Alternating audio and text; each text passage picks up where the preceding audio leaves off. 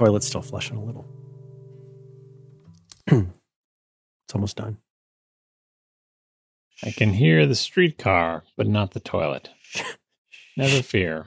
Save it for the show. Okay. There it goes. How's it going? Well, I'm proud of you that your checklist now includes going to the bathroom before the show starts. You don't know that I haven't always done that. It's hard to believe, considering we podcast for like 40 minutes, and you're like, well, I really got to pee, unless that's just like your thing. It's like your non-Irish goodbye, where you use your bladder as an excuse to leave any engagement. I don't do that. I can pee anywhere. I mean, it's starting. Your anti-endgame fervor is starting to become more clear. God! You don't want to put your bladder through that. Has it ever occurred to you that you don't pee enough? Has that ever occurred to you? It's never occurred to you. Has. No. You don't. Maybe you don't pee enough. All right. There is a context in which that thought has entered my head. Like when you're trying to sleep really late, but you have to pee, and you have to make that decision about whether you get up and pee and if you'll be able to get back to bed, or whether you just try to power through it. And that's making me think maybe I'm not peeing enough. Oh, interesting. You have the willpower. I had an interesting thing happen this week. I think I've with the local collectors of recycling. I don't know if you get that there, but there's a thing here, which is, I don't call them the sand people because that would be normative, but there are people who come and they go through your trash and they go through recycling and they take out all the recyclables. It's a thing people do. We've got those people. Okay. Travel single file. No, they have, it's been clear for a long time that I am a target. And so basically there's been some, as you would say, evolution where people have realized that this is a good source of, of what they're looking for. And there's one lady in particular who's been very, very aggressive over the years. And frankly, she's crossed a line and I've had to have words with her where I've said, you're not allowed to open doors in order to get the recycling. That's cheating. No presents before Christmas Day. Please don't. What door is she opening? Can't talk about it, but there's a door that can be opened to get to. I've already said too much, and I don't want people opening doors even to get to my trash. I'm weird like that. So this is like I don't understand how much you could be revealing, but like your trash is not out at the curb yet. No, it is not. It is in the place where the trash is the other days of the week. And we've had words. And so, but she's like, you would think these people would come by on recycling day, on the day that you have to put it out to get picked up, right? But she's coming by on different days. Okay, now I wasn't going to talk about this because this is going to make me sound like a bad person. Mm-hmm. I'm fine with gingerly plucking out the recycling in a way, even though it's illegal according to the law and it's a crime. You're stealing, like stealing from a loaf of bread. You're stealing from. I'm not going to sing. They're stealing from the company Recology. You've been to their website, and I don't care. Fine. You know what? I'm glad that somebody can make use of this. That's fine. Just please don't make a mess, and don't do things like transfer parts of my recycling into my neighbor's recycling because we have our own cans and they're going to think that I'm being a jerk. This is a very George Costanza thing all the way down. But you know what? Fine. You know what? It's fine. If you want to just plug out some cans, but like, don't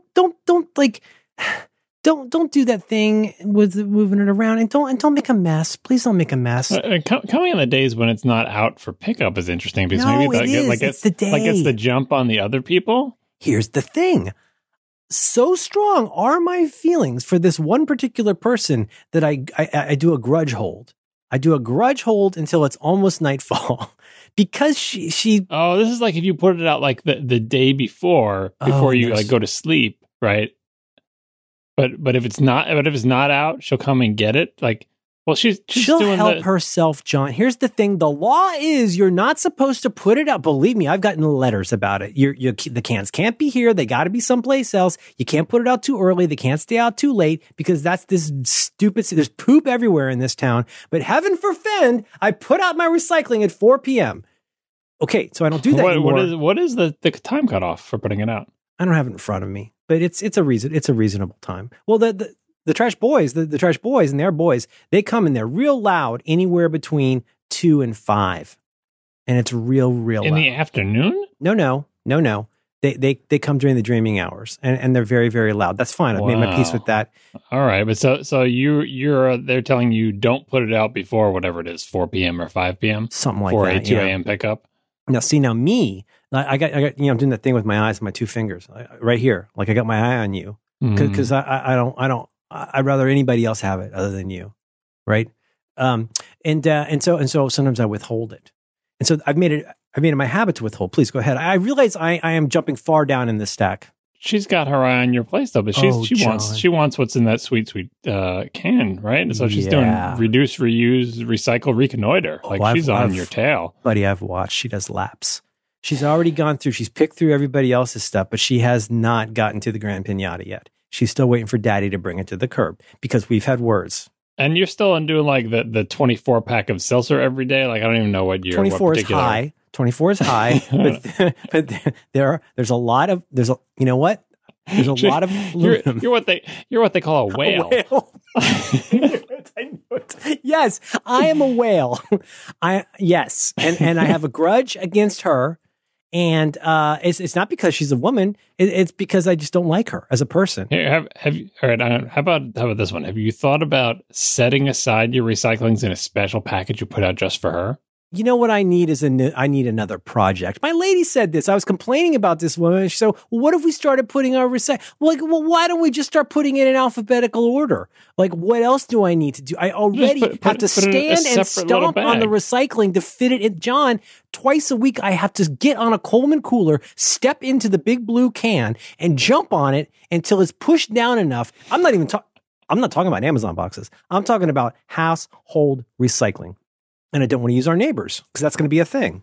Yeah. Maybe you could like arrange a time where she could just come into your home and collect your recycling for you. That's a good idea. I should do that. I should have more words with her. Yeah, just come. Like even if we're not here, we'll just give her a key and she can just come into your house and collect all your cans. She could just help herself in. She can collect all your cans for you. Then you don't have to put them in the bin. You don't have to squish the bin down, and you just come home and all your cans are gone. I should talk to her about that. That would be recycling as a service.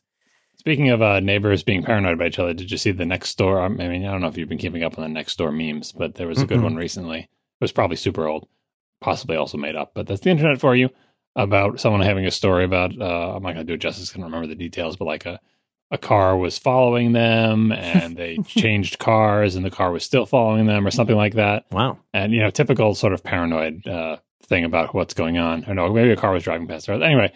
And then the flip side of it is the person who was doing the following has the same story from the reverse direction about a suspicious car. So it's two people thinking the other person's car was suspicious and chasing each other around. What? Which I feel like is a good use of Nextdoor because neither one was actually doing something nefarious and both of them thought the mere existence of something else is nefarious. And so they were investigating each other and both posting about it to Nextdoor. Your kid, who figured it out? Who made the connection? I don't know. I mean, it's the internet. I saw someone tweeted with two different screenshots of the Nextdoor thing, and you could see how they matched up with each other. And it was like, perfect. There you go. That's a love match as far as Nextdoor is concerned. Absolutely.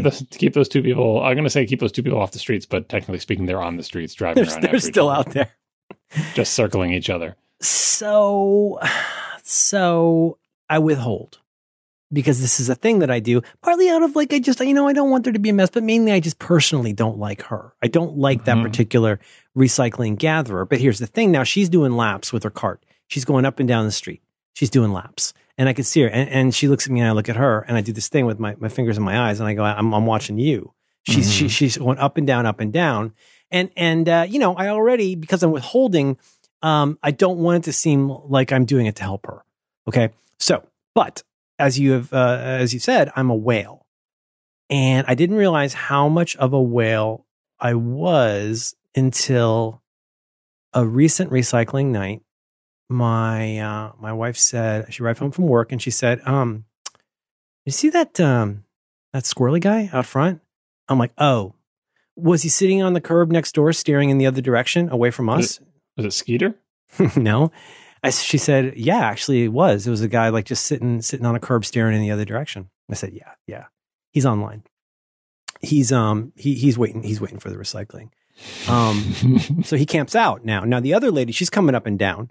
And so now I want to try and time it. It's a little bit like Frogger, I guess. I want to time it so that it arrives for him. I guess there's something like dibs. This week, though, we had a new point where I had, not counting the lady with the cart, the original lady I'm withholding from, there were 2 people waiting for me to put out the recycling.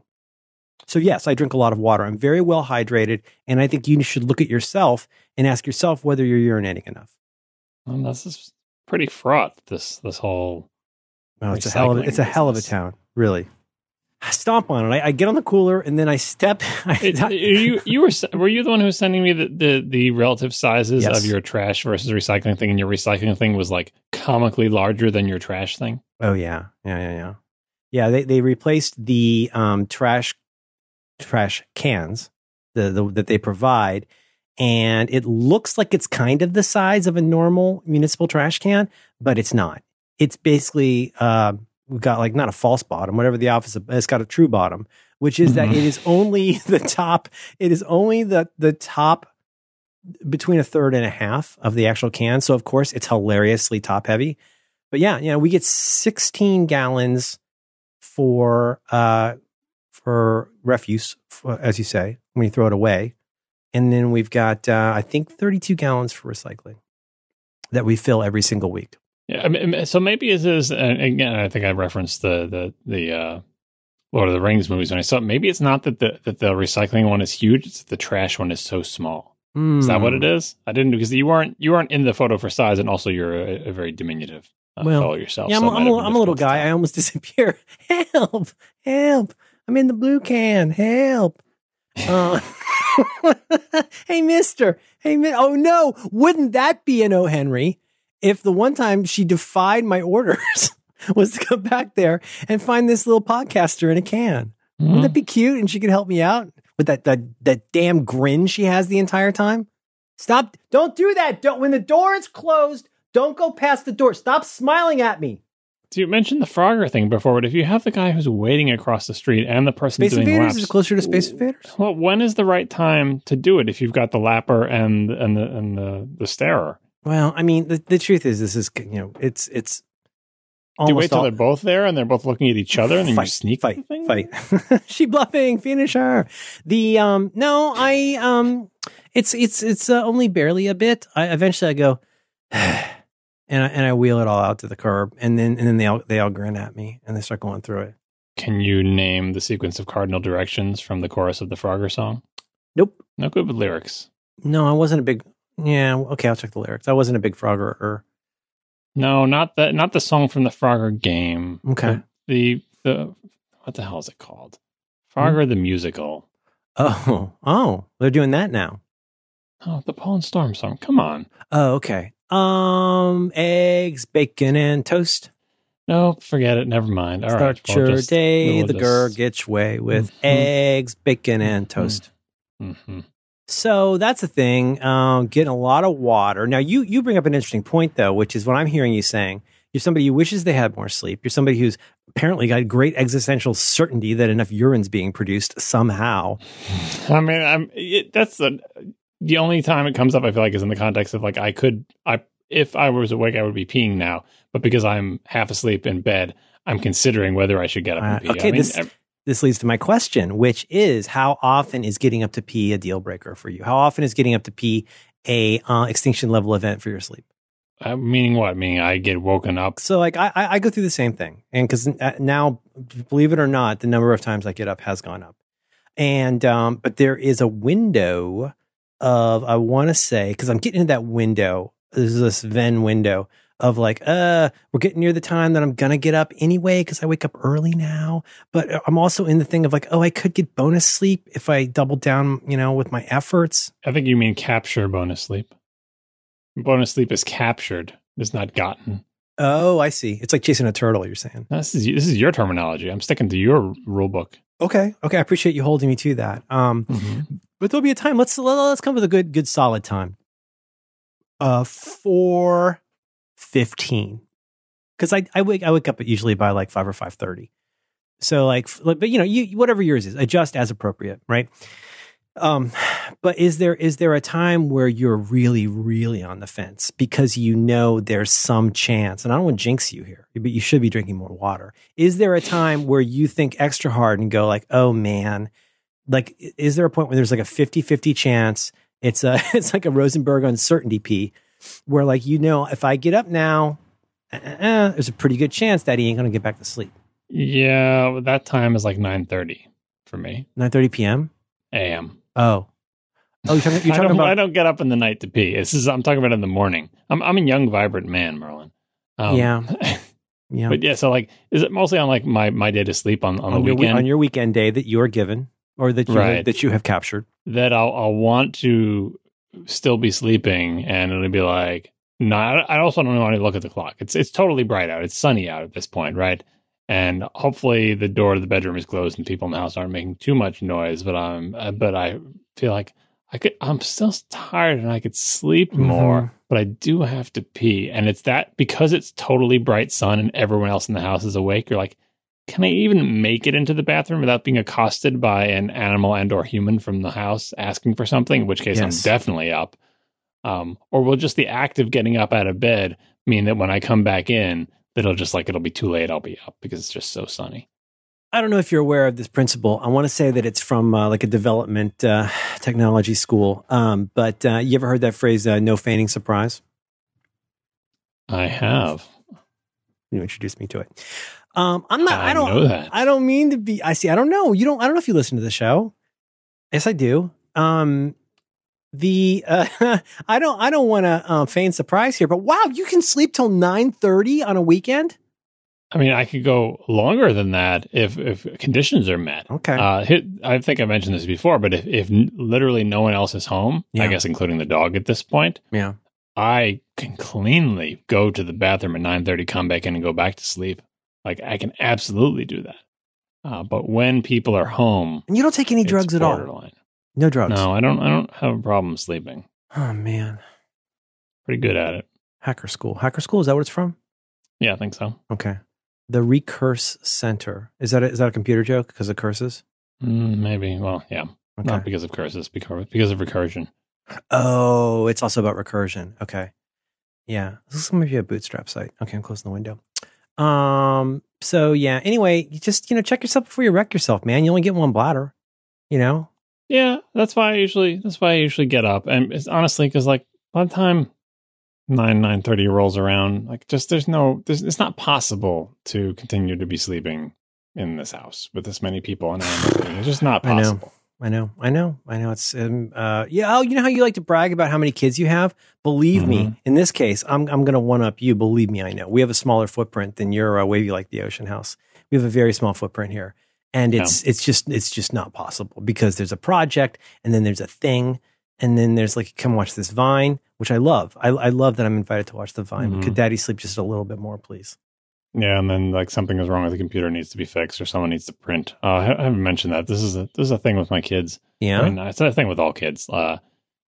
It's driving me a little bit batty because as they get older, I'm like, still really like the thing where you do your best to ask them about the state of the homework, maybe on the Friday or whatever, but it's the whole weekend is there and you see them the whole weekend not doing homework, or maybe you see them doing homework. It doesn't even matter. Like either you don't see them doing homework or you see them sitting there and doing homework, or they spread their homework out over 2 days, or they do it on most of it on Saturday and a little on Sunday, or they save it all for Sunday or whatever. And you ask them, how's the homework going? You think you're getting done, blah, blah, blah. And they're like, yep, homework's totally done. Everything's good.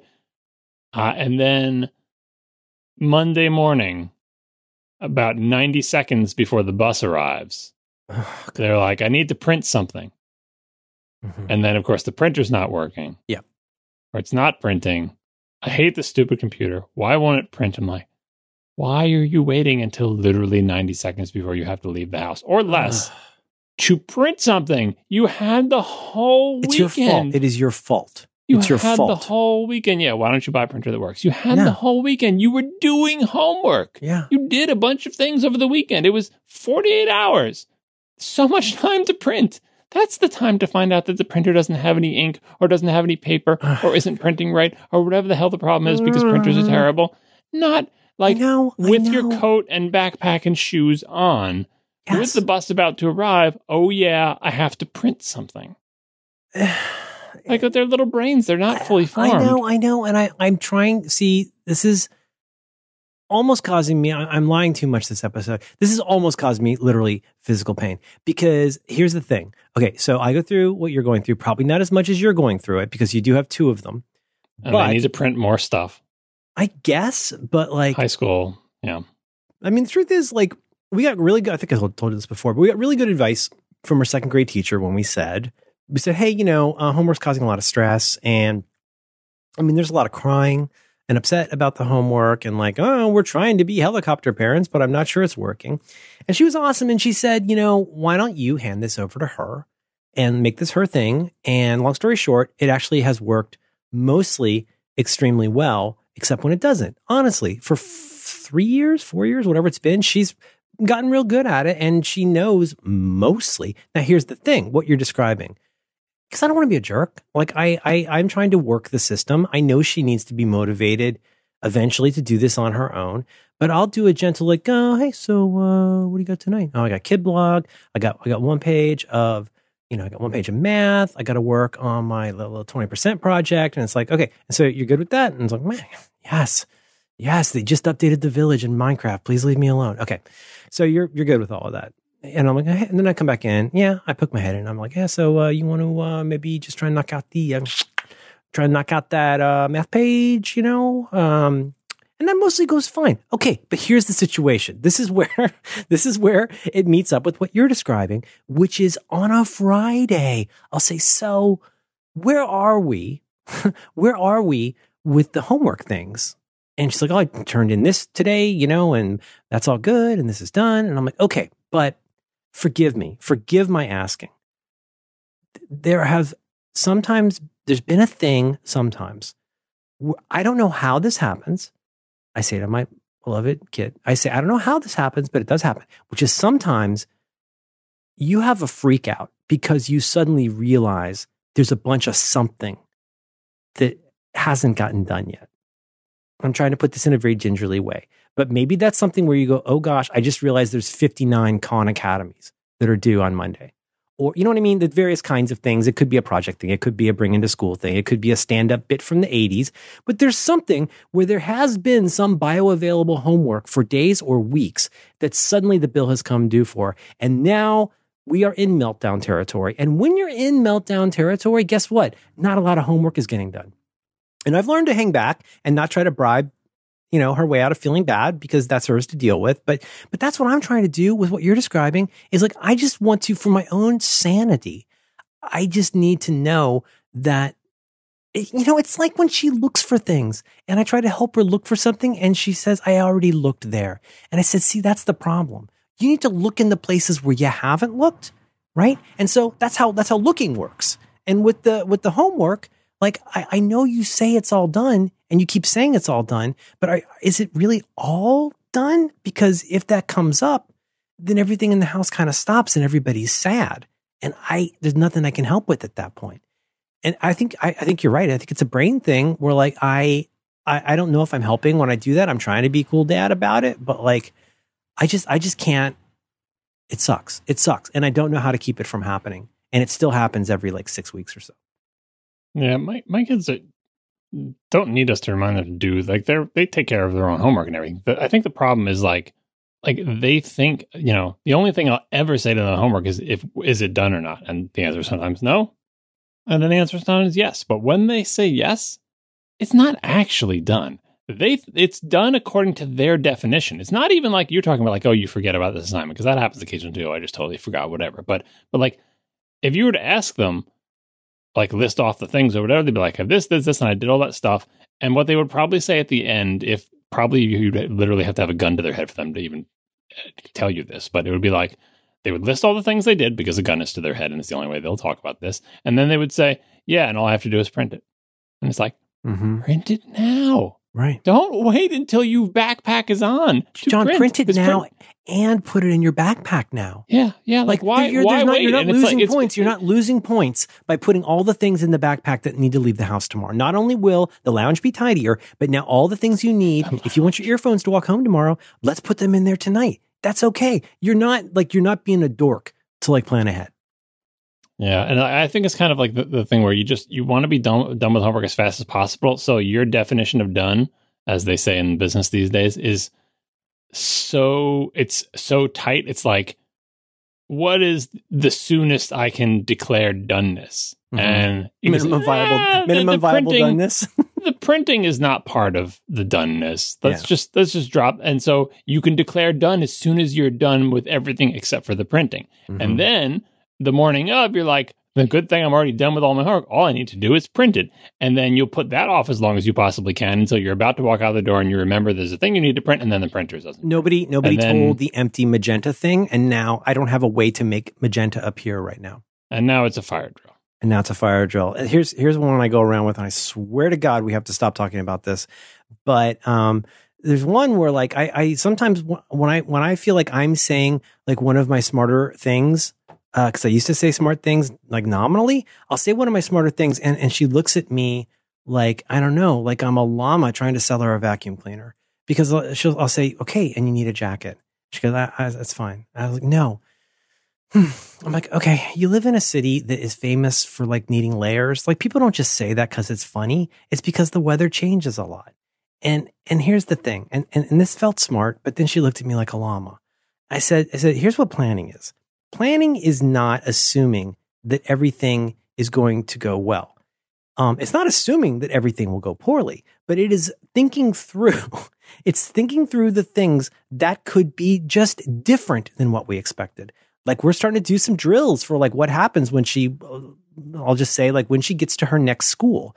And I was like, it's not just like, oh, I know how to do this if everything goes flawlessly. I want you to be like a spy. I want you to be an operative. I want you to know what to do if your phone is dead and the bus didn't show up and this and that. Like, you need the situational awareness to make it like an in the moment decision about the thing to do to keep yourself safe and take care of the thing. And that's what planning is. And again, I get this crazy look at me like, what are you talking about? But to me, that's what planning is. I mean, as we'll talk about in a segment tonight, I'm not really as good at this as I used to think I was, but like, that's kind of what project management is. That's what planning is. That's the ability to say, like, we have tried to foresee the things that may go differently than we expect and could actually go very badly differently than we expect. And that's what planning is. But you can't say that because it's hot. I'm hot right now. I think I think I've mentioned this in the show before, but I spend a surprising amount of my time worrying about my children dying from exposure in 40-ish degree weather. Because for like Jack Nicholson at the end of The Shining, you just find them crouched but not over. even in like the wintry. Like for my son, like, I mean, I assume he'll get over this someday. But like, we continue. This is so weird. It's like, I think of a depressing analogy, but it's like continuing to. The thing we continue to do for our son is we continue to buy him, suburban parent winter jackets. Like expensive, fancy. I'm a upper middle class child who lives in the suburbs. Winter jackets. They're not single use jackets. They're winter jackets. Yeah. It's like an L Bean jacket. It's a ski jacket. It's whatever the heck it is. It's a nice, expensive winter jacket that he ignores. I mean, Boston winters can get very cold. We have long stretches of, months long where it's below freezing. We have weeks long where it's single digits during the warmest part of the day. It's very cold. And he will not wear a winter jacket. Not only will he not wear a winter jacket, but underneath his like fleece hoodie or whatever thing that he thinks is a substitute for a winter jacket, he wears a t-shirt. He doesn't wear shorts in the winter, but he's close to it. I think he would. So it's like, why do we keep buying the child winter jackets? And so I have to tell him, look, if you're waiting for us or waiting for the bus, you can live outside in what you've taken today for about 2 hours before you die from exposure. Yeah. Because it's 6 degrees and windy, and you are wearing a fleece hoodie, a t-shirt, and a pair of track pants. And that's all you're wearing, right? So you will literally... I wouldn't let him get in a car in wintertime dressed like that. Because what if the car breaks down? It's like, dropped into the ocean in the North Atlantic, right? You have a certain amount of time, and after that, you're just going to die, and there's literally nothing you can do. So I say, look, if you're trapped somewhere and we are not there to pick you up yet, don't just sit outside feeling cold, because you will eventually just die. go to, we're in the suburbs, just knock on someone's door and say, hi, can I come into your warm house and call my parents on your phone or whatever? Or like just stay in or go back into the school. Or if the school is locked, like you have to get indoors or you will die. And he gives me the look that I'd imagine your daughter's giving you, which is like, what are you even talking about? Because they all think they're invincible. And the reason they think they're invincible is because they're young people with good circilation. They're always hot. Right. As soon as my son comes in the house, he takes off his socks wherever he happens to be because he's too hot. They're ambulatory. Like they could walk. They feel like they could walk away from whatever situation they're not happy with that minute. But they have such good circulation and they're warm all the time that they don't realize that. Like that's why it doesn't. That's why they can be out in 6 degrees in a t-shirt and a thin jacket. It's because they're coasting on like carryover warmth. Like when you take the meat off the grill, like the temperature keeps going up, right? But they don't realize the carryover warmth, that part stops after 15, 20 minutes, 30 minutes, an hour, and then in hour 3 you die. Yeah. You can't, there's no superpower that you have that will allow you to survive in 6-degree weather in a t-shirt. There's just not. No. So it's just physics. And I can't get them to understand that. My daughter is a little bit better, but not really that much better. So I get to look all the time too. And they won't wear anything decent outside. So I'm constantly it's like a timer. It's like I release my children out into the wild and then I know they need to be either in a building. Every so often, they need to go back in a building to recharge their, warm circulatory system, or they will die. I forget if I said it here or in texting, but this is why we used to do something similar. We did something similar where we would get her like a, not like a costly coat, but like we've lost so many really nice coats. So I started putting tiles into them. I would put a tile into them, and she hates that. She doesn't like it being in there. Okay, fine. We lost so many of those that now finally we've thrown up our hands, and now we are either it's going to be Cat and Jack from Target or it's going to be H&M at this point mostly. Because what is the point of buying something? I'm sorry, this is so boring. They'll get it. They'll figure it out. Well, at least she takes it with her and pretends like she's going to wear it. My kids won't even take it, leaves the house. So we just need to stop buying it. I check Lost and Found every single day. It's a thing I do when I pick her up. First, I go to Lost and Found every single day. And then I got to look at that plastic container full of kids' clothing and just think about what's in there. It's basically like a lice marinade. Mm-hmm. It's really, really, really sucking lice if juices. You're lucky. If you're not lucky, it's bed bugs. That's not bed bugs.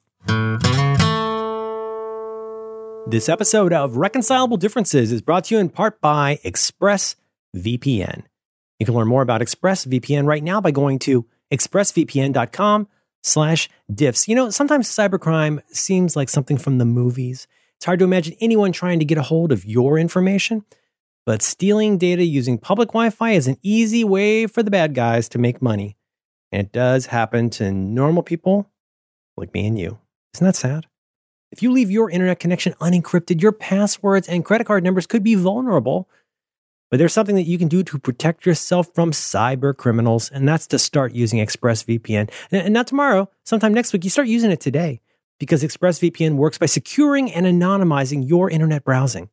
It encrypts your data and hides your public IP address, and it has easy-to-use apps that run seamlessly in the background of your device. You can turn on ExpressVPN protection with just one click, and then you're ready to safely surf on public Wi-Fi without being snooped on or getting your personal stuff stolen. That's no good. ExpressVPN was rated the #1 VPN service by TechRadar, and it even comes with a 30-day money-back guarantee. Now, when they say that thing about one click, I mean, that's really true. You get this app and you just do a little bit of configuration, and then it really is literally a one-button operation. You don't have to have it on all the time. Maybe a good idea if you're on a network you trust, but I'm telling you, when you're anywhere that is not, or possibly not, one that you trust, you hit a button, you turn it on. It's just the best. If you're traveling, you've got to have this. You got to get the ExpressVPN. For less than $7 a month, you can get the same ExpressVPN protection that the people like us have. You can get it. Anybody can get it. You just go get it. If you ever use public Wi-Fi and you want to keep the bad guys away from you, you need ExpressVPN. So go to expressvpn.com/diffs to learn more. Protect your online activity today and find out how you can get 3 months free at expressvpn.com/diffs. Say it thrice, and it's almost like praying. expressvpn.com/diffs for 3 months free with a 1-year package. Our thanks to ExpressVPN for supporting Reconcilable Differences and all of Relay FM.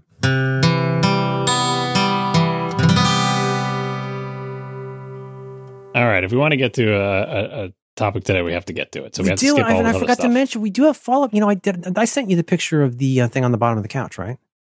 I found the thing with the year that it was made. Yep. Yeah. All right. Let's get to the proper. Let's get to the proper portion of the show.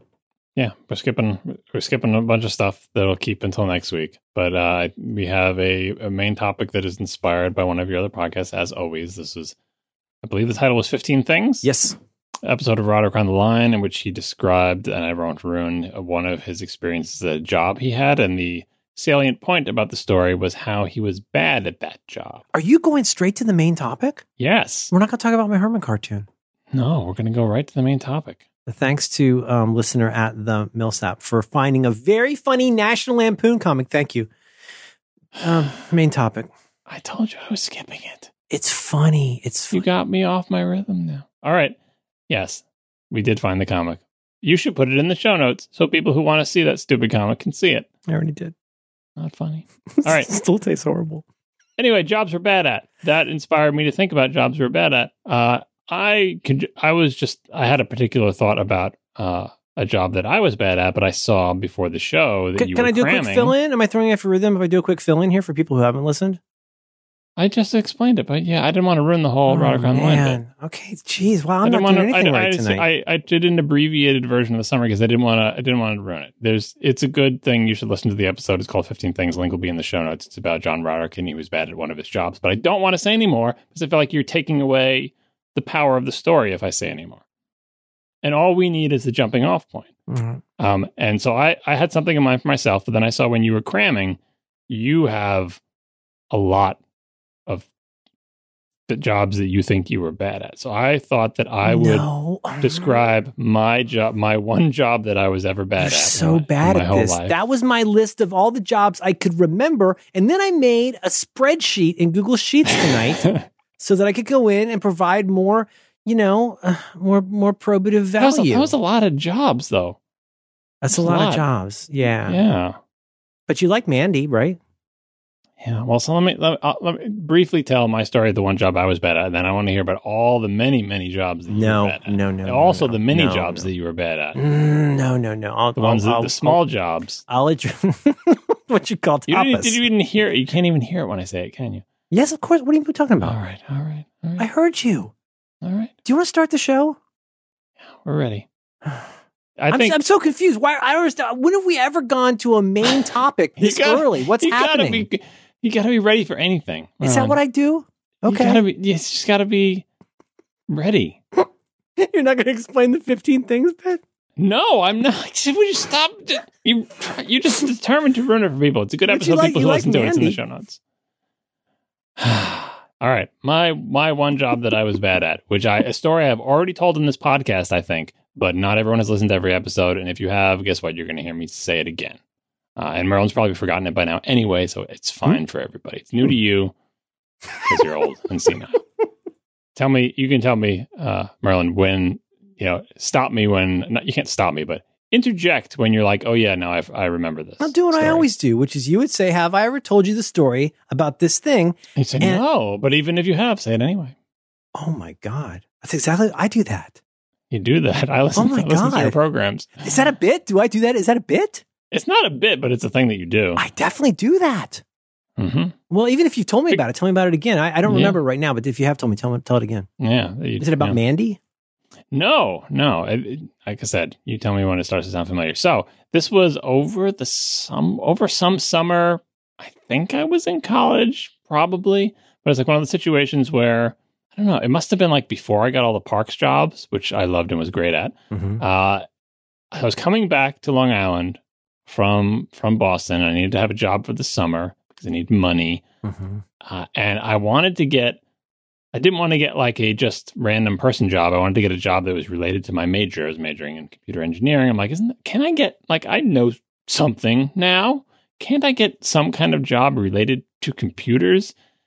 And so I found, I don't know. It was before the internet. How did you find jobs for the internet? It was really complicated and it wasn't a good system. Somehow, some way, I found a way to applying for a job at Computer Associates, a company you've probably never heard of. Yeah, consulting firm. But they had a giant headquarters. Are they like a giant like consulting, like CA. They're like a huge firm, right? Yeah, they were pretty big, and they had built a very large, ugly headquarters like 5 minutes from my house on Long Island, which is unheard of because I wasn't like near lots of industry. But for whatever reason, Computer Associates had decided they wanted to build a headquarters near me in the middle of Long Island. I'm like, well, they have computer in the name, and I've actually heard that they're a surprisingly large company, despite the fact that I had never heard of them until 10 minutes ago. So let me apply for a job there. And do you remember how applying for jobs used to work before the internet? Like what it involved? Like not just applying. It might as well have involved like a Pony Express. Like it was easier. Even if you could find it. I mean, you could, like, I remember reading What Color Is Your Parachute, and like it was resources for resources, good advice about your resume. I sent you some of my resume.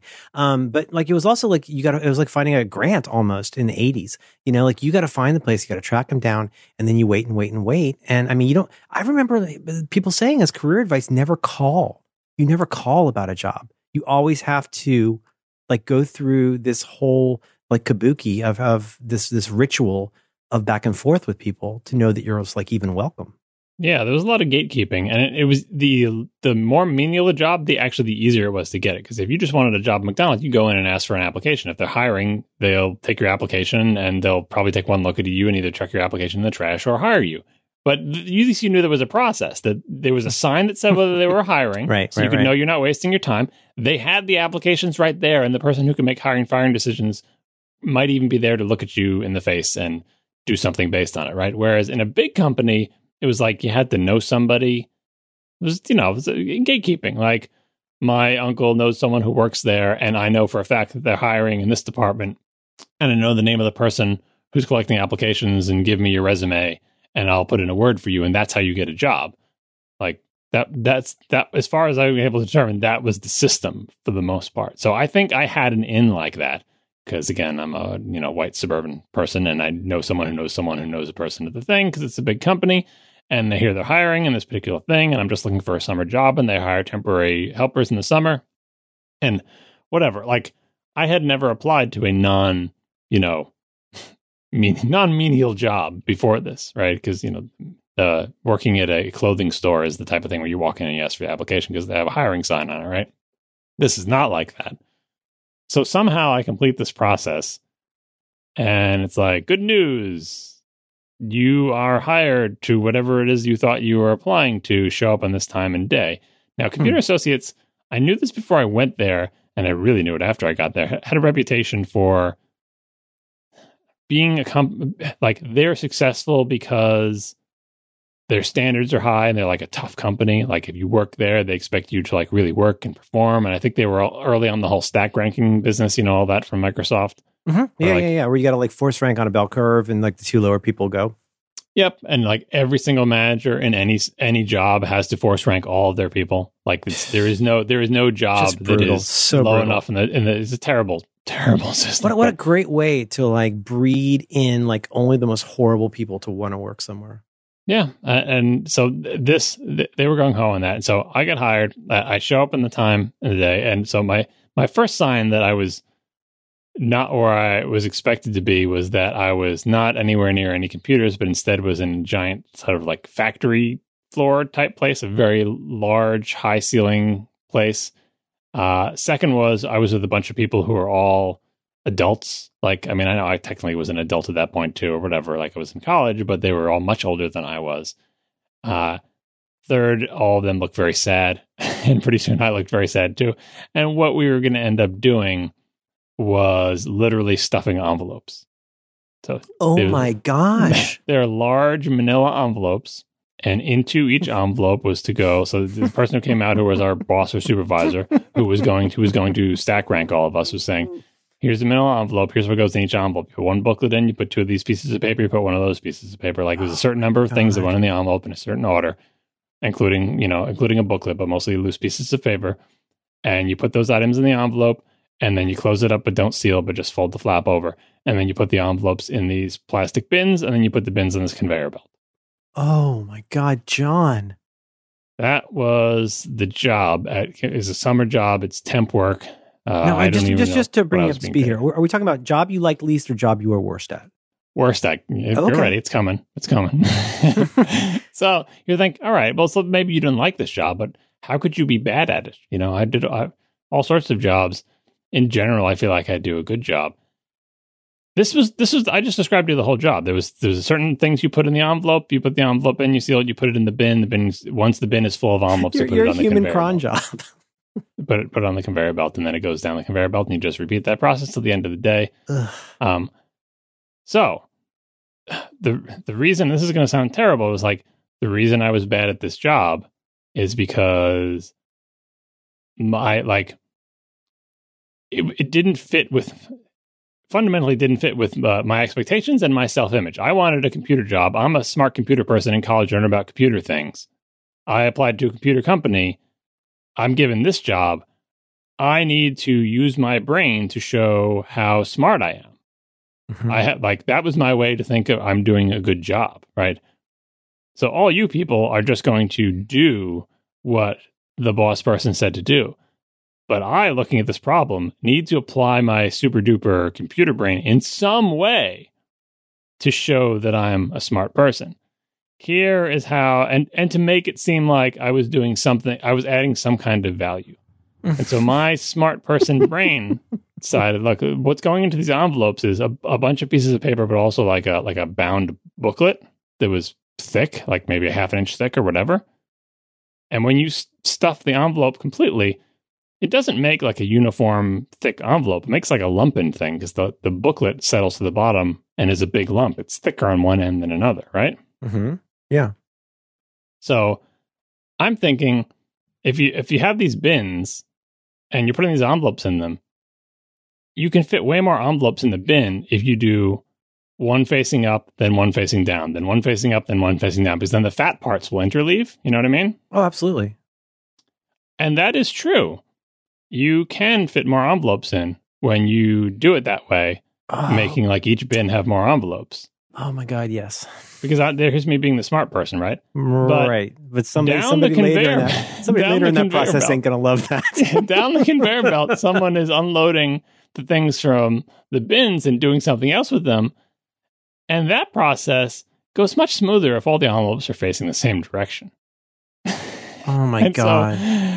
So the supervisor person, who surely stack ranked me the last place of all the people, said, "What are you doing?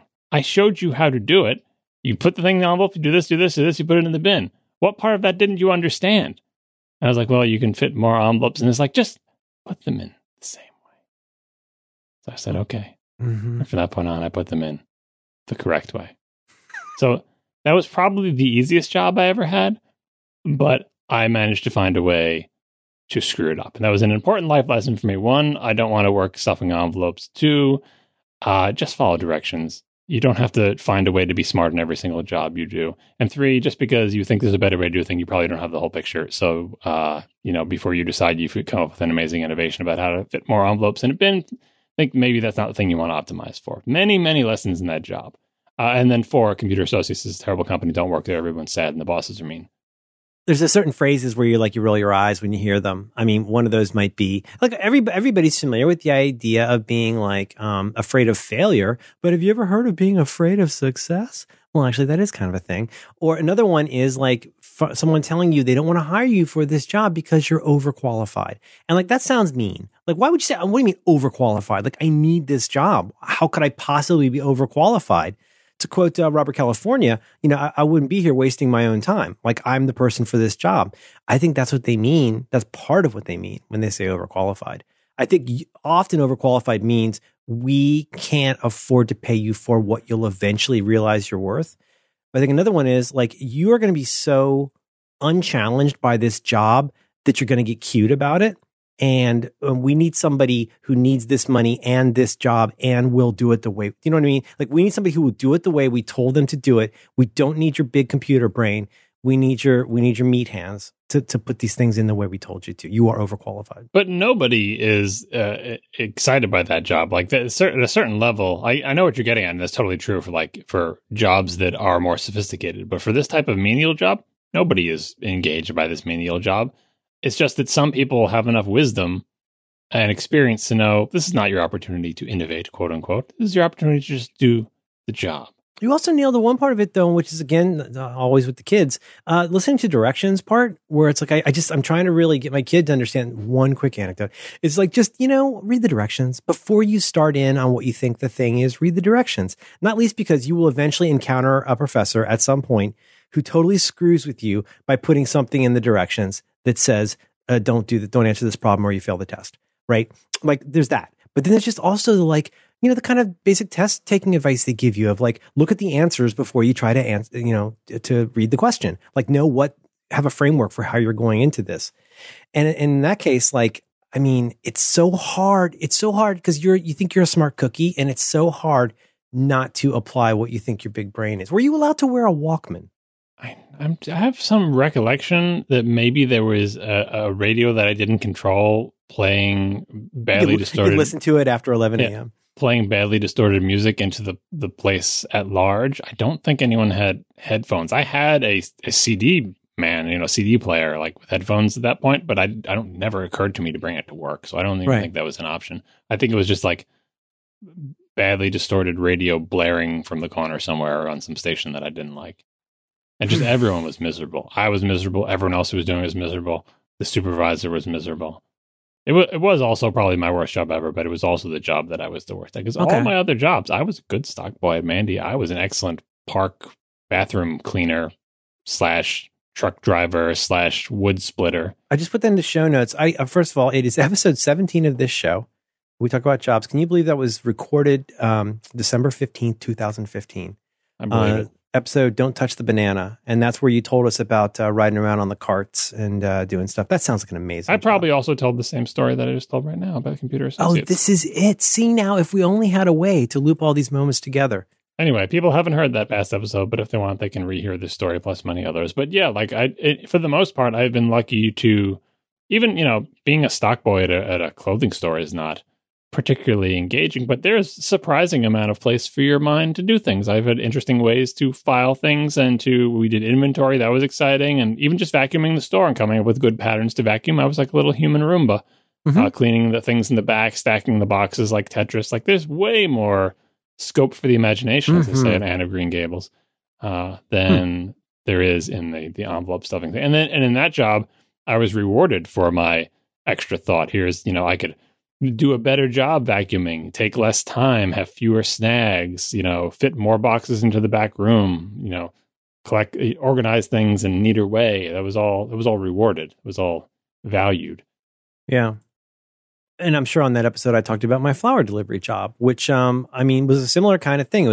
It was in some ways the best job I ever had. In some ways, it didn't pay great, but it had so much freedom, and I could listen to music. But what you're describing, I probably didn't mention this, is the stuff like, okay, you have to decide what's the best way to deploy. It sounds so dumb, but you need to deploy the sandbags around the arrangements to be able to, you have to basically come up with your route. You got to know which order to do these in. Does this need to be at the funeral home at a certain time, et cetera, et cetera. And sandbag deployment, is a big part of it. But it was just the right amount of dumb stimulation and dumb freedom that is the hallmark of a good job like that. What you're describing though, also, that's little junior level expertise is noticing opportunities for improvement and then doing it.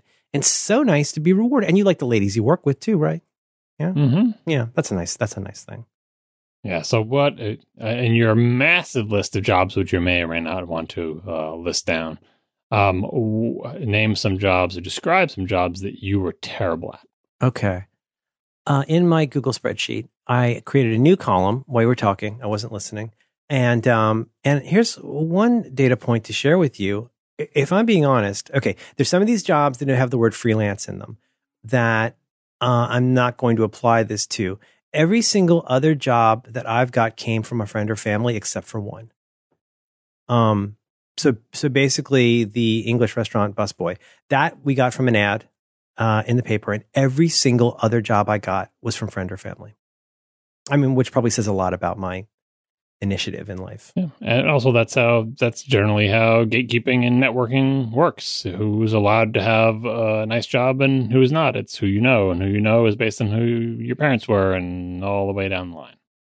Are you inserting a privilege point here, which I would take it if you're inserting for sure. it? Absolutely. Yeah. I mean, we had the white privilege, but that was about it. Yeah, but that goes a long way. Well, okay, so like some of these, and so, you know what? You are free to voir dire me on any part of this that you want. I don't want to go too much longer than yours because that wouldn't be just. But I mean, let's see. The one you were the worst at. That just the one? I put all this time into it. Well, whichever, you know. You think I crammed? I probably crammed too much. Maybe you crammed the right amount, but so far you picked 0. So let's start with 1. Wow. Okay. Wow. What I realized as I was composing this list of, this is my pre-43 folders jobs, of which I counted 20. There might be more. The thing, I think I said this to you, spoiler alert, in our text was, I realized, okay, so the idea here is to pick out the job you are worst at, which, you know, perhaps maybe not coincidentally, sometimes the jobs you are terrible at are often jobs you don't like. I mean, I guess that's kind of obvious, right? I mean, there's one of these. I mean, it could be, as you said, it could be retroactive where you love the job, but you didn't realize until years later that you were terrible at it. You exactly got it. That's exactly it. So you could, for example, look at me being what I called a general kitchen grunt at Besta One Pizza. That is BESTA, and then the word ONE, Besta One. My friend Alan got me that job. It's racist. You think that's racist? Besta One, it's a little ping pong. It's a me Besta One. And Alan was he was the linchpin of that place. The owner would play Brady's Bits. The owner would play Steely Dan's Pretzel Logic 8-track on repeat. Which is good because that's a pretty good record. Not necessarily my favorite, a little overrated, but very good. But Besta One, I was totally a grunt. Alan held that place together, man. He was, I mean, of course, everyone was doing cocaine. Everyone had mustaches and cocaine. Like, there was so much cocaine. And like this guy, you can go back to that restaurant right now based on that picture you sent me. I'm telling you, I was in the Eagles. And in that case, that was terrible. Partly because, you know what that one was, John? This is right in your wheelhouse. That one I was terrible at because of my problem with authority. But the incredible authoritative tyranny of the pizza place. Have you ever worked in a kitchen? No. Oh my God. You should listen to Roderick on the Line. I've watched everything Anthony Bourdain has ever done, so I feel like I get where you're coming from. Wow. But you haven't seen everything Gordon Ramsay's ever done? No, I have not. Okay. Gordon Ramsay, that's a caricature. Anthony Bourdain told me what it was really like in the trenches. Oh, yeah, because it was all confidential. Mm-hmm. And they were all on cocaine.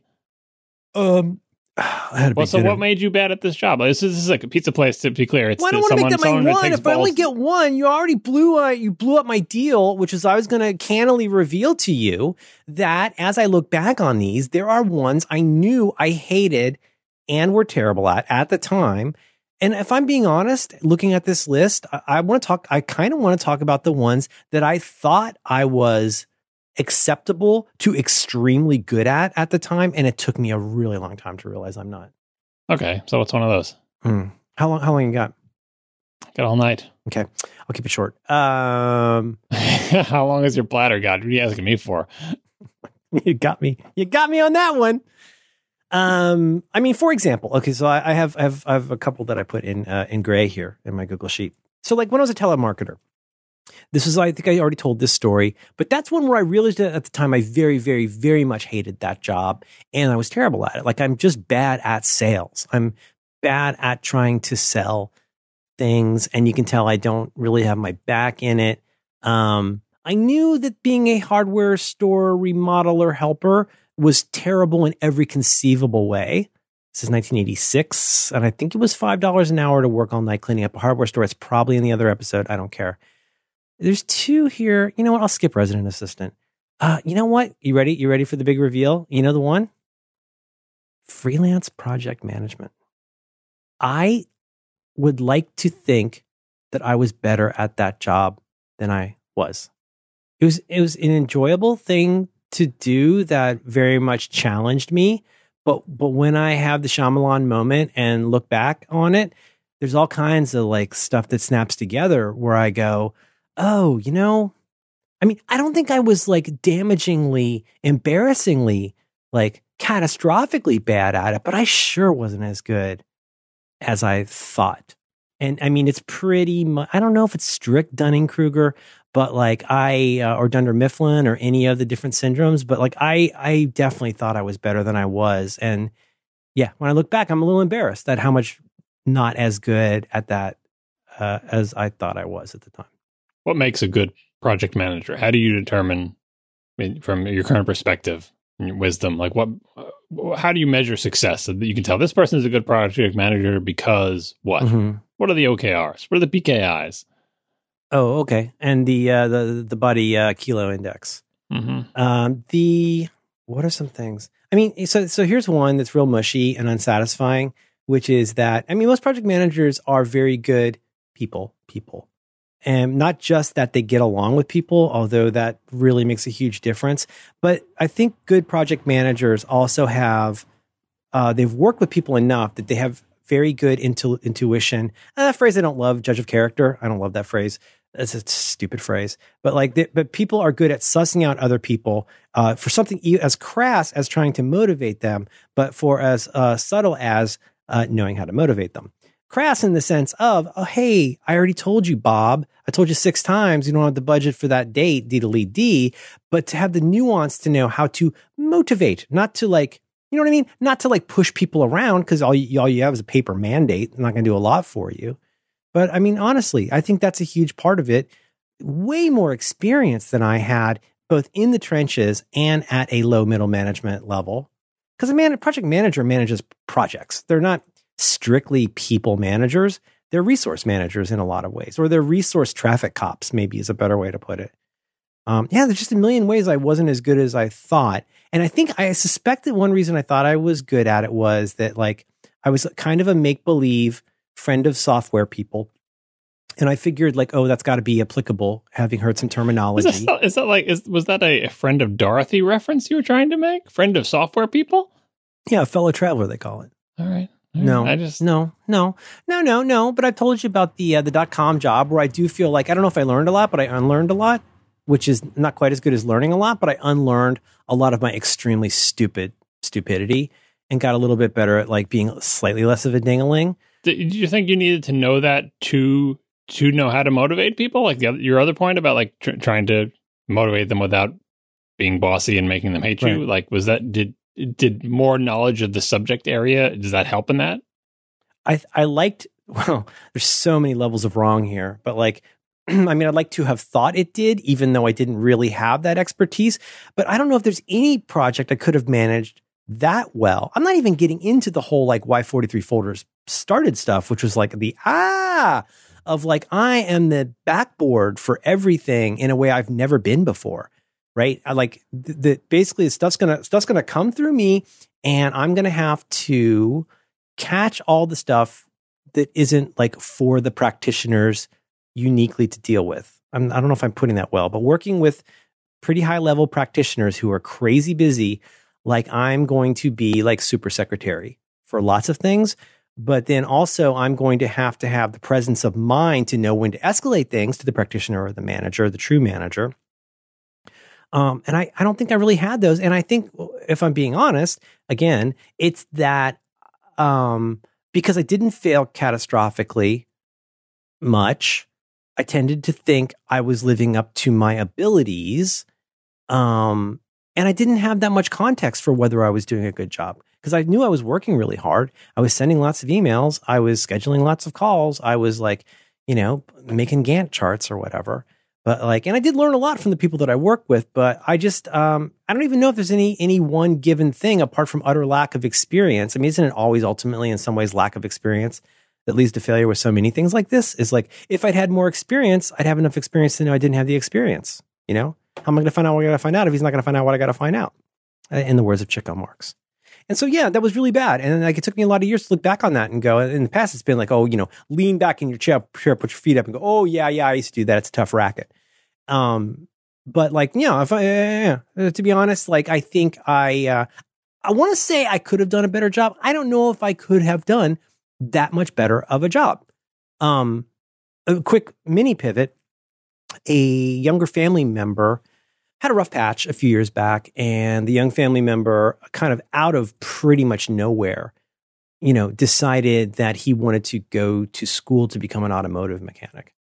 And I mean, he couldn't fix a dogfight. Like he didn't know anything about anything related to engines or anything or stuff, which is not necessarily bad. That's why you go to school.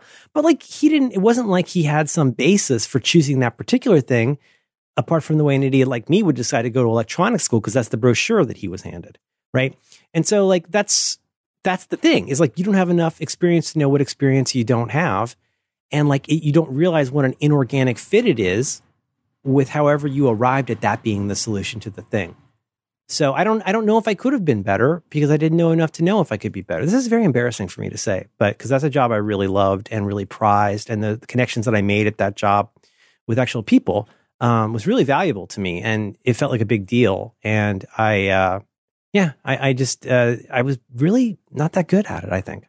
I'm not that convinced that you're actually bad at this job. And I'll tell you why. I think in any kind of skill that you develop over a long period of time, it's inevitable that you'll look back and see how you applied that skill many years ago and be like, oh God, I was so bad at it, because you've gotten so much better and know so much more about it now. But it doesn't mean you were bad about it then. It just means that you're much better at it now. Mm-hmm. Right? So like, were you a bad project manager, or were you just did you just learn so much more about project management? In fact, and I think it's even possible to learn more about project management even after you stop being a project manager. And so you can look back and say, boy, I wasn't doing that as well as I could have, or I understand so much more about it now. But were you bad at it? I mean, maybe you weren't great. Maybe you were mediocre, but I don't think you were like bad. Because I feel like if you're bad at a job, you can tell because everybody around you tells you that you're doing it badly. Again, see the episode of Roderick on the Line that will be in the show notes. People will tell you, you're bad at this job. In fact, you may be so bad that maybe we may be considering firing you, which is, have I ever been fired? I don't think so. I mean, they would have fired me from that computer associate's job if it wasn't like a temp job and it was over in like a week and a half or 2 weeks or whatever it was. But did you ever have a discussion during your freelance project management where they said, yeah, we hired you to be a project manager, but it turns out you suck, so never mind? Well, no, not at all. In fact, the opposite. I mean, it's difficult to say because I would like to think, pretty good friends with several of the people there. I came to be good friends with them. And I was, in fact, tendered a job offer to be what would have been their third. Like, there's the founders and then there's the employees. And I would have been their third employee. And that didn't work out from sort of my end of that when I wanted, which I probably didn't deserve, but that didn't work out. But like, I don't know, I got offered a job at one point, and I think that soured things a little bit. But it was, to answer your question, no, I mean, I don't think I was hugely dropping the ball. The story that I've told a dozen times that bears a tiny repeat here is this is in many ways like where 43 Folders started. From showing a well-known web designer that shared a desk there, like what you could do with Quicksilver, to like constantly sharing these little tips and tricks things, to the whole, like, honestly, the failings at the time I thought, I could be better at this job. I can't get my hands around this job the way I would want with the tools that are available. Trying to schedule international conference calls, like using a Yahoo product. Like it was really, really hard. So no, I don't think I was like, it was not like, as a stupid phrase, I wasn't like a firing event or a firing, what's the phrase, that terrible phrase people use? A firing offense? Fireable offense. I know I never got anywhere near that. And I did really put my back into it. I did try very hard at it, but no, you could be right. I mean, I don't know. I don't want to go too deep, but like, in talking to my shrink about things involving my mental health and cognition, I was telling him about this thing that I was feeling I might be suffering a little bit as a side effect involving, I was wondering if my memory was not as good. Please hold. Do not make fun of me yet. And he said, well, one of the side effects of the things that you're taking is cognitive enhancement. And there is some chance, sure, it's possible, we should get you tested and stuff, but there is a chance that you're just noticing it more efficiently than you used to. And I was like, oh God, no, please don't let that be the case. Has it always been this bad? But that's the thing, right? That's what is expertise? The old butcher, as I said, at 43 Folders days. Like it's that ability, even though you can't explain how you know that this weighs a pound, this roast beef weighs a pound because you've done it for a long time. So you're right though. You're right. Well, you're not right. You are certainly accurate in the sense of the stuff that I was aware of that could be better. I could tell where my failings were. I think like like Samuel L. Jackson's Pig, I got by a lot on personality. But I guess the reason I called this one up here amongst the 20 jobs I have here, there are others that I effing hated. Like some of these jobs, I wish death upon people that I worked with. But that's the one where I walk away and 16 years later, I go, maybe maybe it wasn't just that I was sort of overwhelmed with the volume and type of work. It might be that like maybe I'm just not as suited for that as I would like to have thought. Maybe. I mean, it sounds like you were enjoying it in the moment, and obviously the people you were working for thought you were doing a good job. Doesn't mean that they weren't mistaken. Maybe they were mistaken, but they thought you were, and they offered you a job. Like it's like this, this freelance guy we hired is great. We should offer him a job. He's doing a good job at this thing, and it's only like in hindsight that it looks different. But I wonder what is their hindsight like? Maybe their hindsight is spoiled by you turning down their offer because you wanted more money than they were willing to give you. I didn't say that. Isn't that what you said? They offered you a job? No, it was that. It was that. Yeah. Yeah. I don't think I said that, but you got it. Yeah, it could be. It could be. It's that, you are definitely partly right in the sense of like, God, I mean, I'm only to some certain extent the kind of person who mulls stuff over. Like, oh my gosh, I wish I hadn't said that thing, whether that's last week or seventh mulling grade. Over a job negotiation from 25 years ago. Well, I mean, some of these are pretty bad. That one, no, it was very pleasant. But yeah, you know what it is? It's just wild because, gosh, my brain is swimming trying to come up with the right example here. The dumbest one that comes to mind that's certainly apocryphal is the $ scientist who puts the X on the machine. Is that one apocryphal? I thought that there was actually a legit real version of that, and there's just variations. That would be a triple. Turns out. So I've heard Fermi. Which doesn't make any sense. It was like the atomic bomb thing. I heard it was Henry Ford hired Henry Ford hired Pasteur, or maybe Mark Twain. That's sounding apocryphal right now. Yeah, for sure. That's a bit. But you hire the guy. He says, "Oh, my machine's not working. Bring me the greatest scientist in the world." The guy comes in, makes an X. I know you know this. You make an X on the thing and say, "Here's the part that's broken. Fix this." And he sends the theoretical Henry Ford a bill for $10,000, and the theoretical Henry Ford says, "That's ridiculous. I can't believe you're trying to charge me $10,000 for your work. Send me an itemized invoice." And he said, $1 to make the mark, $9,999 to know where to make the mark. It's a pretty good story. Almost definitely. You should have told that story when you were asking for your big salary. Episode 17, Don't Touch the Banana. Merlin, in turn, critiques John's propensity to murder a joke by telling it in weird bullets. Weird bullets? They're bullets, I'll grant you. Are they weird? He said it tastes terrible.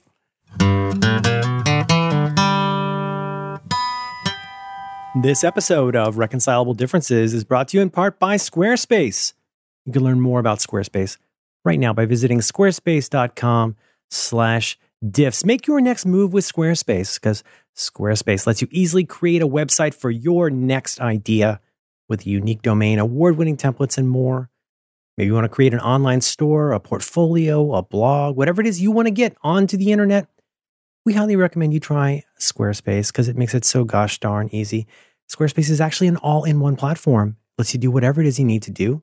There's nothing to install, no patches to worry about, and no upgrades are ever needed. You don't have to worry about any of that stuff because Squarespace has got it covered. They also have award-winning 24/7 customer support if you ever need any help. They let you quickly and easily grab a unique domain name. And all of their award-winning templates are beautifully designed for you to show off your great ideas. They're responsive design, so they look great on every kind of device or dingus.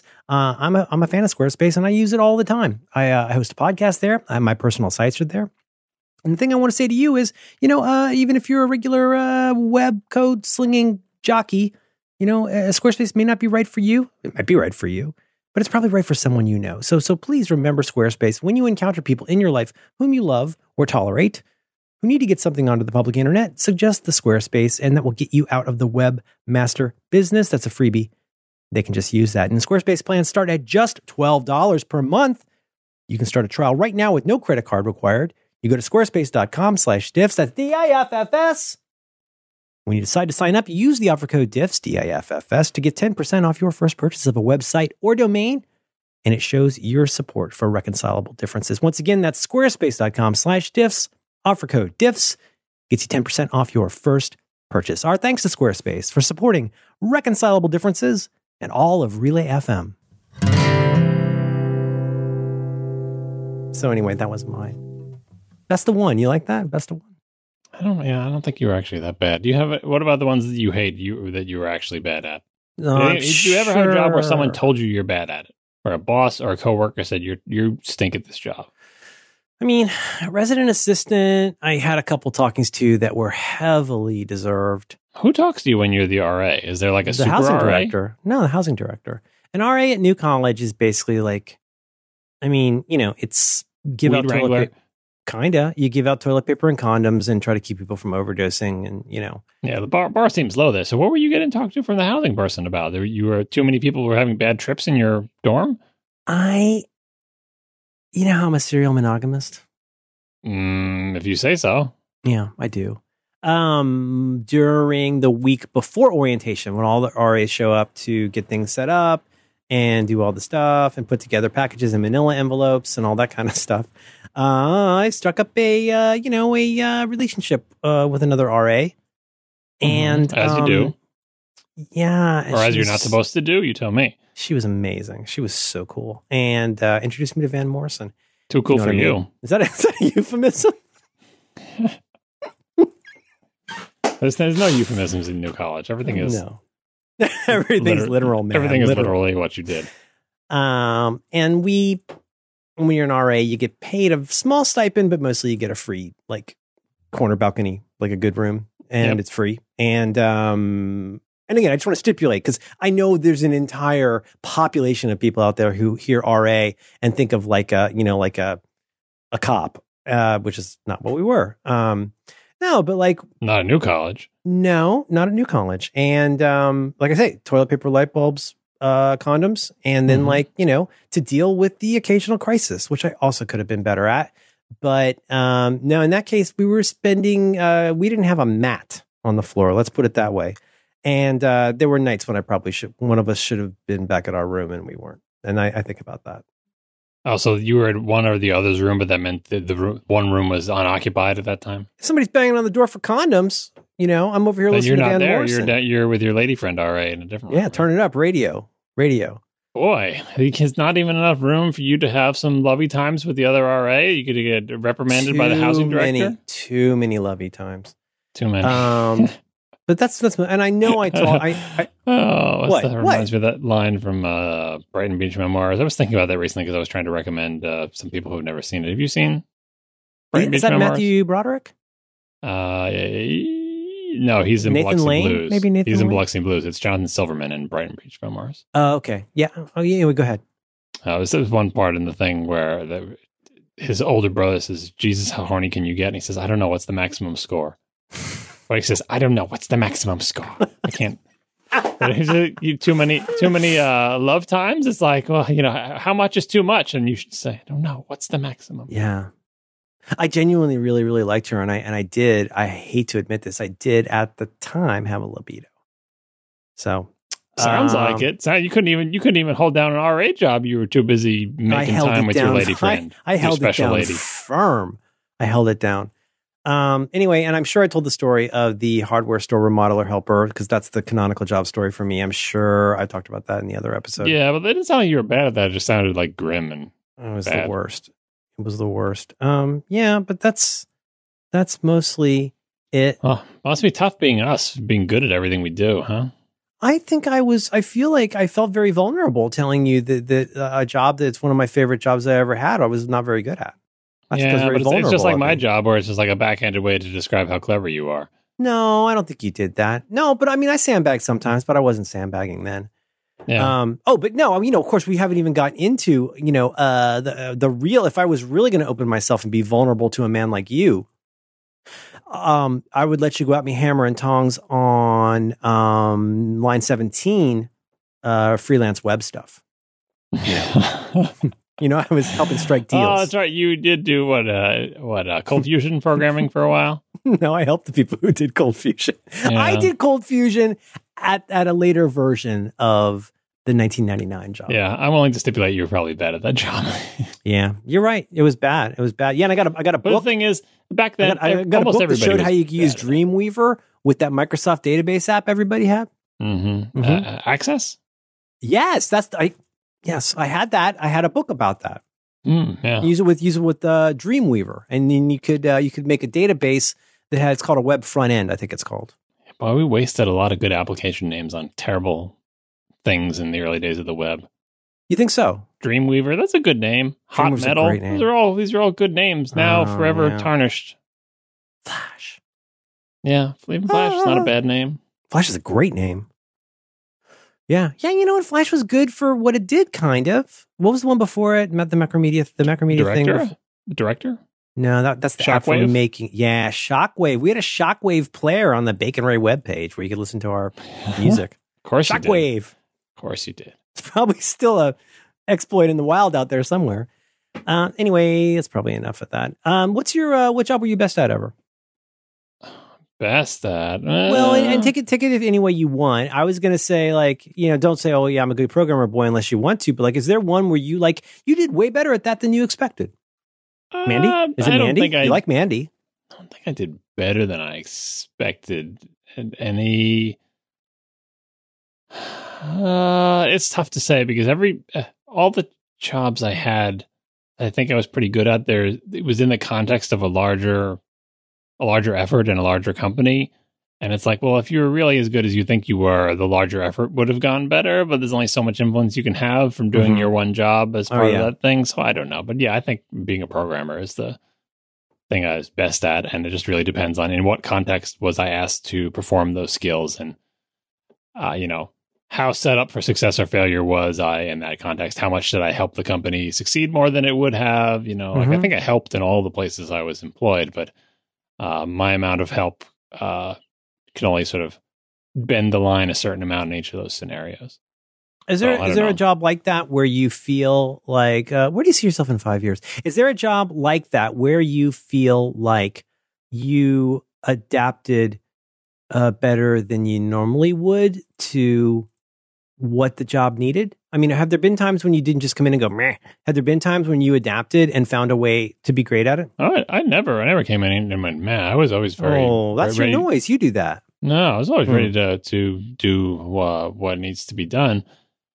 I don't know.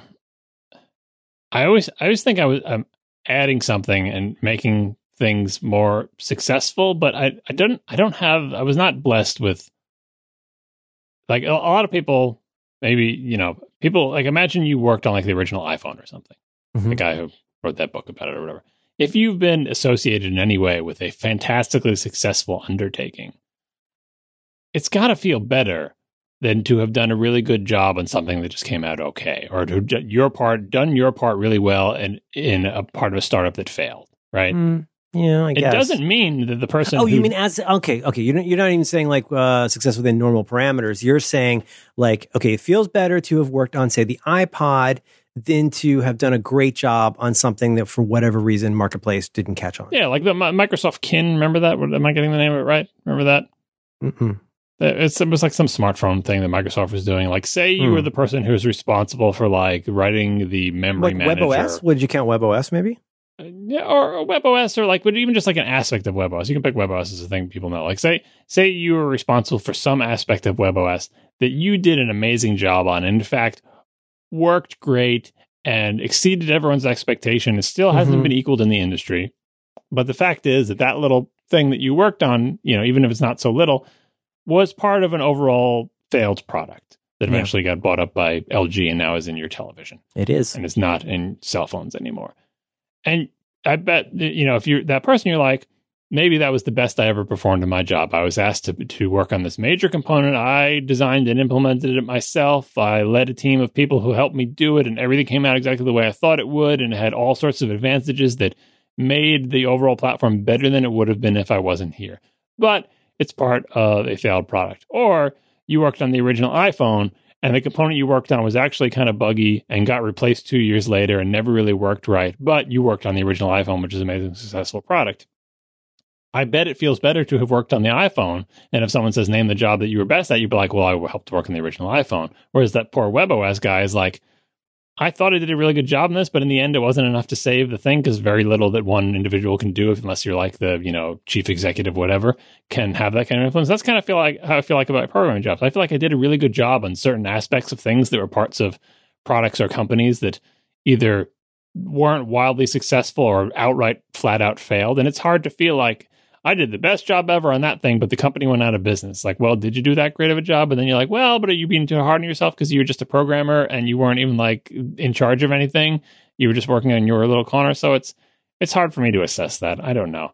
I mean, it's much easier for me to assess which, like you were talking about, which jobs you had more fun at, which jobs you enjoyed, which jobs you hated, because that's more of a just like experiential thing. Yes, and yes, sure.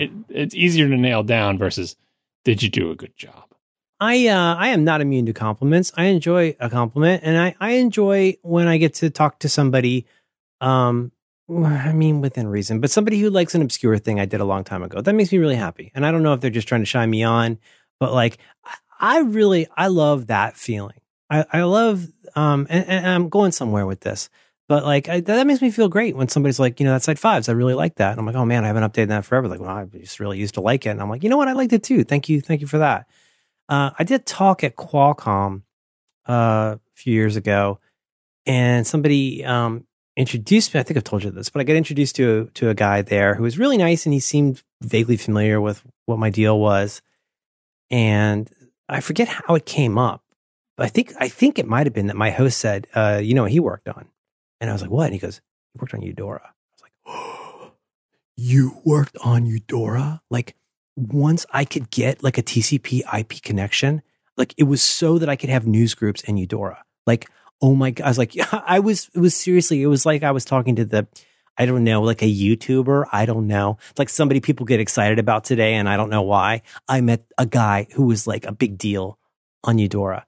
And like, whatever. Eudora got weird eventually. It got dumb. It got ads. It got silly. It got stupid. Didn't really need the hot peppers. But oh my God, I loved that app so much. And like, I kind of want to I wouldn't mind being that guy, a little bit older, you get a beard, and people like a thing you did that like had an impact on them. That changed. I mean, like every app I used after that, I had to rethink. I first went from Eudora to, I want to say, Outlook for Mac. And the idea of that 3-pane interface was utterly bad. Now, of course, that's the standard. You went to Entourage, probably, not Outlook by then, right? Was Entourage before Entourage, there was Outlook. Oh, that's right, the original yellowy Outlook. Yeah, exactly. Outlook Express. Entourage. Okay, yeah, right. Sure. Yeah. Because it didn't have any of the good stuff, like, sorting and subsorting. Why did we never get that? But Entourage was actually pretty cool, except for that. I loved Entourage. I loved it. I thought Entourage was magic. I think it's probably my favorite mail application ever. Well, I'll tell you a story. I was doing some work, I don't know if I mentioned this, I was doing some work in project management when I was using Eudora, and it was perfect for that. It was amazing to be able to create a thing, a blob, that has names and meetings and notes. You know what I mean? Like, do you remember that ability to like strap all this stuff together? It was wild. And it was good. It was slow. And I didn't love that 2 gigabit single file database where all my stuff could crash really easily. But before that was Eudora. And like Eudora was my first graphical. I mean, I guess I used Pine briefly before that, but like it was the first graphical email app I'd used, apart from like, Microsoft Message or whatever in the office. But that ability, like from now on, all of my email from Dennis will go in this window, and that window will be up here. And that's where it will always be. And like when all the things pop up, and like now all my windows are where I want them to be. And then I go answer all the email, and then I close them. And you know how I know there's new email? It goes, and then the window pops up. Separate windows, John, separate windows. Eudora was all about the separate windows for sure. Remember when they used to have windows on the Mac where you get I still do. Windows? I'm looking at them right now. Do you remember that? You could have windows on the Mac that you could move around and put places. Do you remember that? Does anyone remember Laughter? Yeah, no, I remember. Eudora was good. That was good.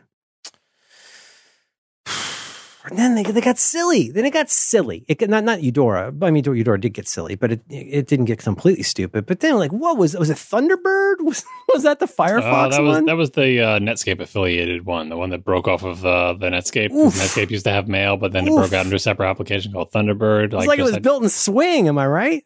Oh God, you and the anybody swing. Up here? You and the Swing. What's next? Do we have time? No, we do have time. We don't have time. We just did a show. We did a show. We did that.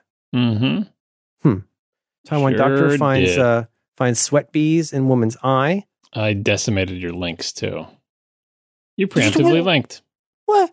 What do you mean? What do you mean? I can't now. See, I can't run diffs on this. How am I going to know what you took out? What to leave in? What to leave out, John? No, because you had preemptively put in links as if we were going to do all the mini topics. And that was ambitious. I didn't think you knew where this page was. Did you? When did you discover that there's a link? I fix the links on this all the time. No, I don't know. You're not good with the titles. Well, no, you're not good with the titles. You worry about a Wikipedia link. You worry about that. Look at that. Look at that top one. That's what you couldn't remember before. Is this your canonical way to link to a toot? What are you in? Are you in 104? Where are you? Yeah. So you're saying, so what did I do wrong before? Because I had his Twitter handle, Pilcrow. You just had like a random copy and paste thing that came out of your Twitter client that you were putting as that's bad. How title text for the what link? What's wrong with that? Just filled with garbage. It was like a pipe symbol sloppy, in there. John? And there was just that's sloppy. The website name at the end of it. Like anyway, item number one. You want to take out TuneUp app? Item number one. Can you sing it? Does it make sense when can you hear it in your head? Or you not even know what I'm talking on about? Twitter at Rectifs found here. Number one. Number one. Read number one. Number one. What, the poop joke? No. I think you're on a different internet than I am. Relay FM /manage/shows/RD/episodes/104/links. Yeah, that's where I am. Yeah. What is the top item? Let's see. Oh my God. I just reloaded. Oh my God. What did you do to my links? You had links there for things that we didn't talk about. There's only 3 links on the page. What happened? Didn't talk about can I get them back? I can't get them back. They're already gone. We didn't talk about Japanese movers. We didn't talk about... God. Well, you have to take that stuff out. You can't put the link in there for the Japanese movers. They can be like, when are they going to get to the fireworks factory? We never talked about Japanese movers. This is destructive of my work. I prepared. Yeah, but that's not for the show. Is this the Iran-Contra code? What is that? No, it's what I was talking about before. If you read that in your head, it doesn't go to a melody? Up, left, up, right, down, left, up. That's not what it says. Read the words. Up, left. Wait, sorry. Up, left, up, right, down, left, up. Doesn't. 20th Century Fox? Up, left, go ahead, up, follow right. the link, then go click on open link and just hit play and see if it rings any bells. I enjoy them. Is this the one about the pirate seaman? It is not. Okay. All right. Okay. You know what I bought? I bought music today on Bandcamp. Did you know? What'd you buy? I bought some Power Pop. Did you? Oh, you know what I bought? You know what I bought? You can guess what I bought. The fella that did the Robot or Not song. I was all, wow, this is right in my wheelhouse. I said hello to him on Twitter. I said, hello. And we went back and forth. It turns out he follows me on the Twitter, and I said, I love your music. Where's more? He pointed me to his Bandcamp site, and I bought his music from there. Very nice. Did you watch the video of him recording the song? With him in the video like 6 times? Well, 4, yeah. Yeah, I did. Isn't that a good song? Don't say anything. Never mind. I really liked it. I really enjoyed it. It was one of our best theme songs ever. It's popping, and he's got the 2 fingers on the fretboard. Deedly, deedly, deedly. He's laying down some licks, some hard riffs. So I bought that. On this is like my 4th time on Bandcamp ever. I think I bought the T.W. Walsh album. What else did I buy? I don't know. It just feels like we're leaving early. I can't believe you only left 3 links in. Am I allowed to keep Herman because it was mentioned? Yeah. You're allowing that. You can only put things in links that we talk about in the episode. Like that's. You're saying if it's in the links, it has to be in the show. Oh yeah. Okay. But what like we didn't talk about Japanese movers, so putting a Japanese mover link in these links is wrong. Can't it be aspirational? No. Why? It's not how it works. Do you think that confuses the listener, John? It does. It confuses them and makes them angry. They're like, when are they going to get to the fireworks factory? When are they going to talk about the Japanese movers? Did I get a bad download? Did you cut out the part about the Japanese movers? Is there a special members only feed where I can hear about the Japanese movers? Who do I have to be a cuck to get the Japanese movers? Whoa! Good night, everybody.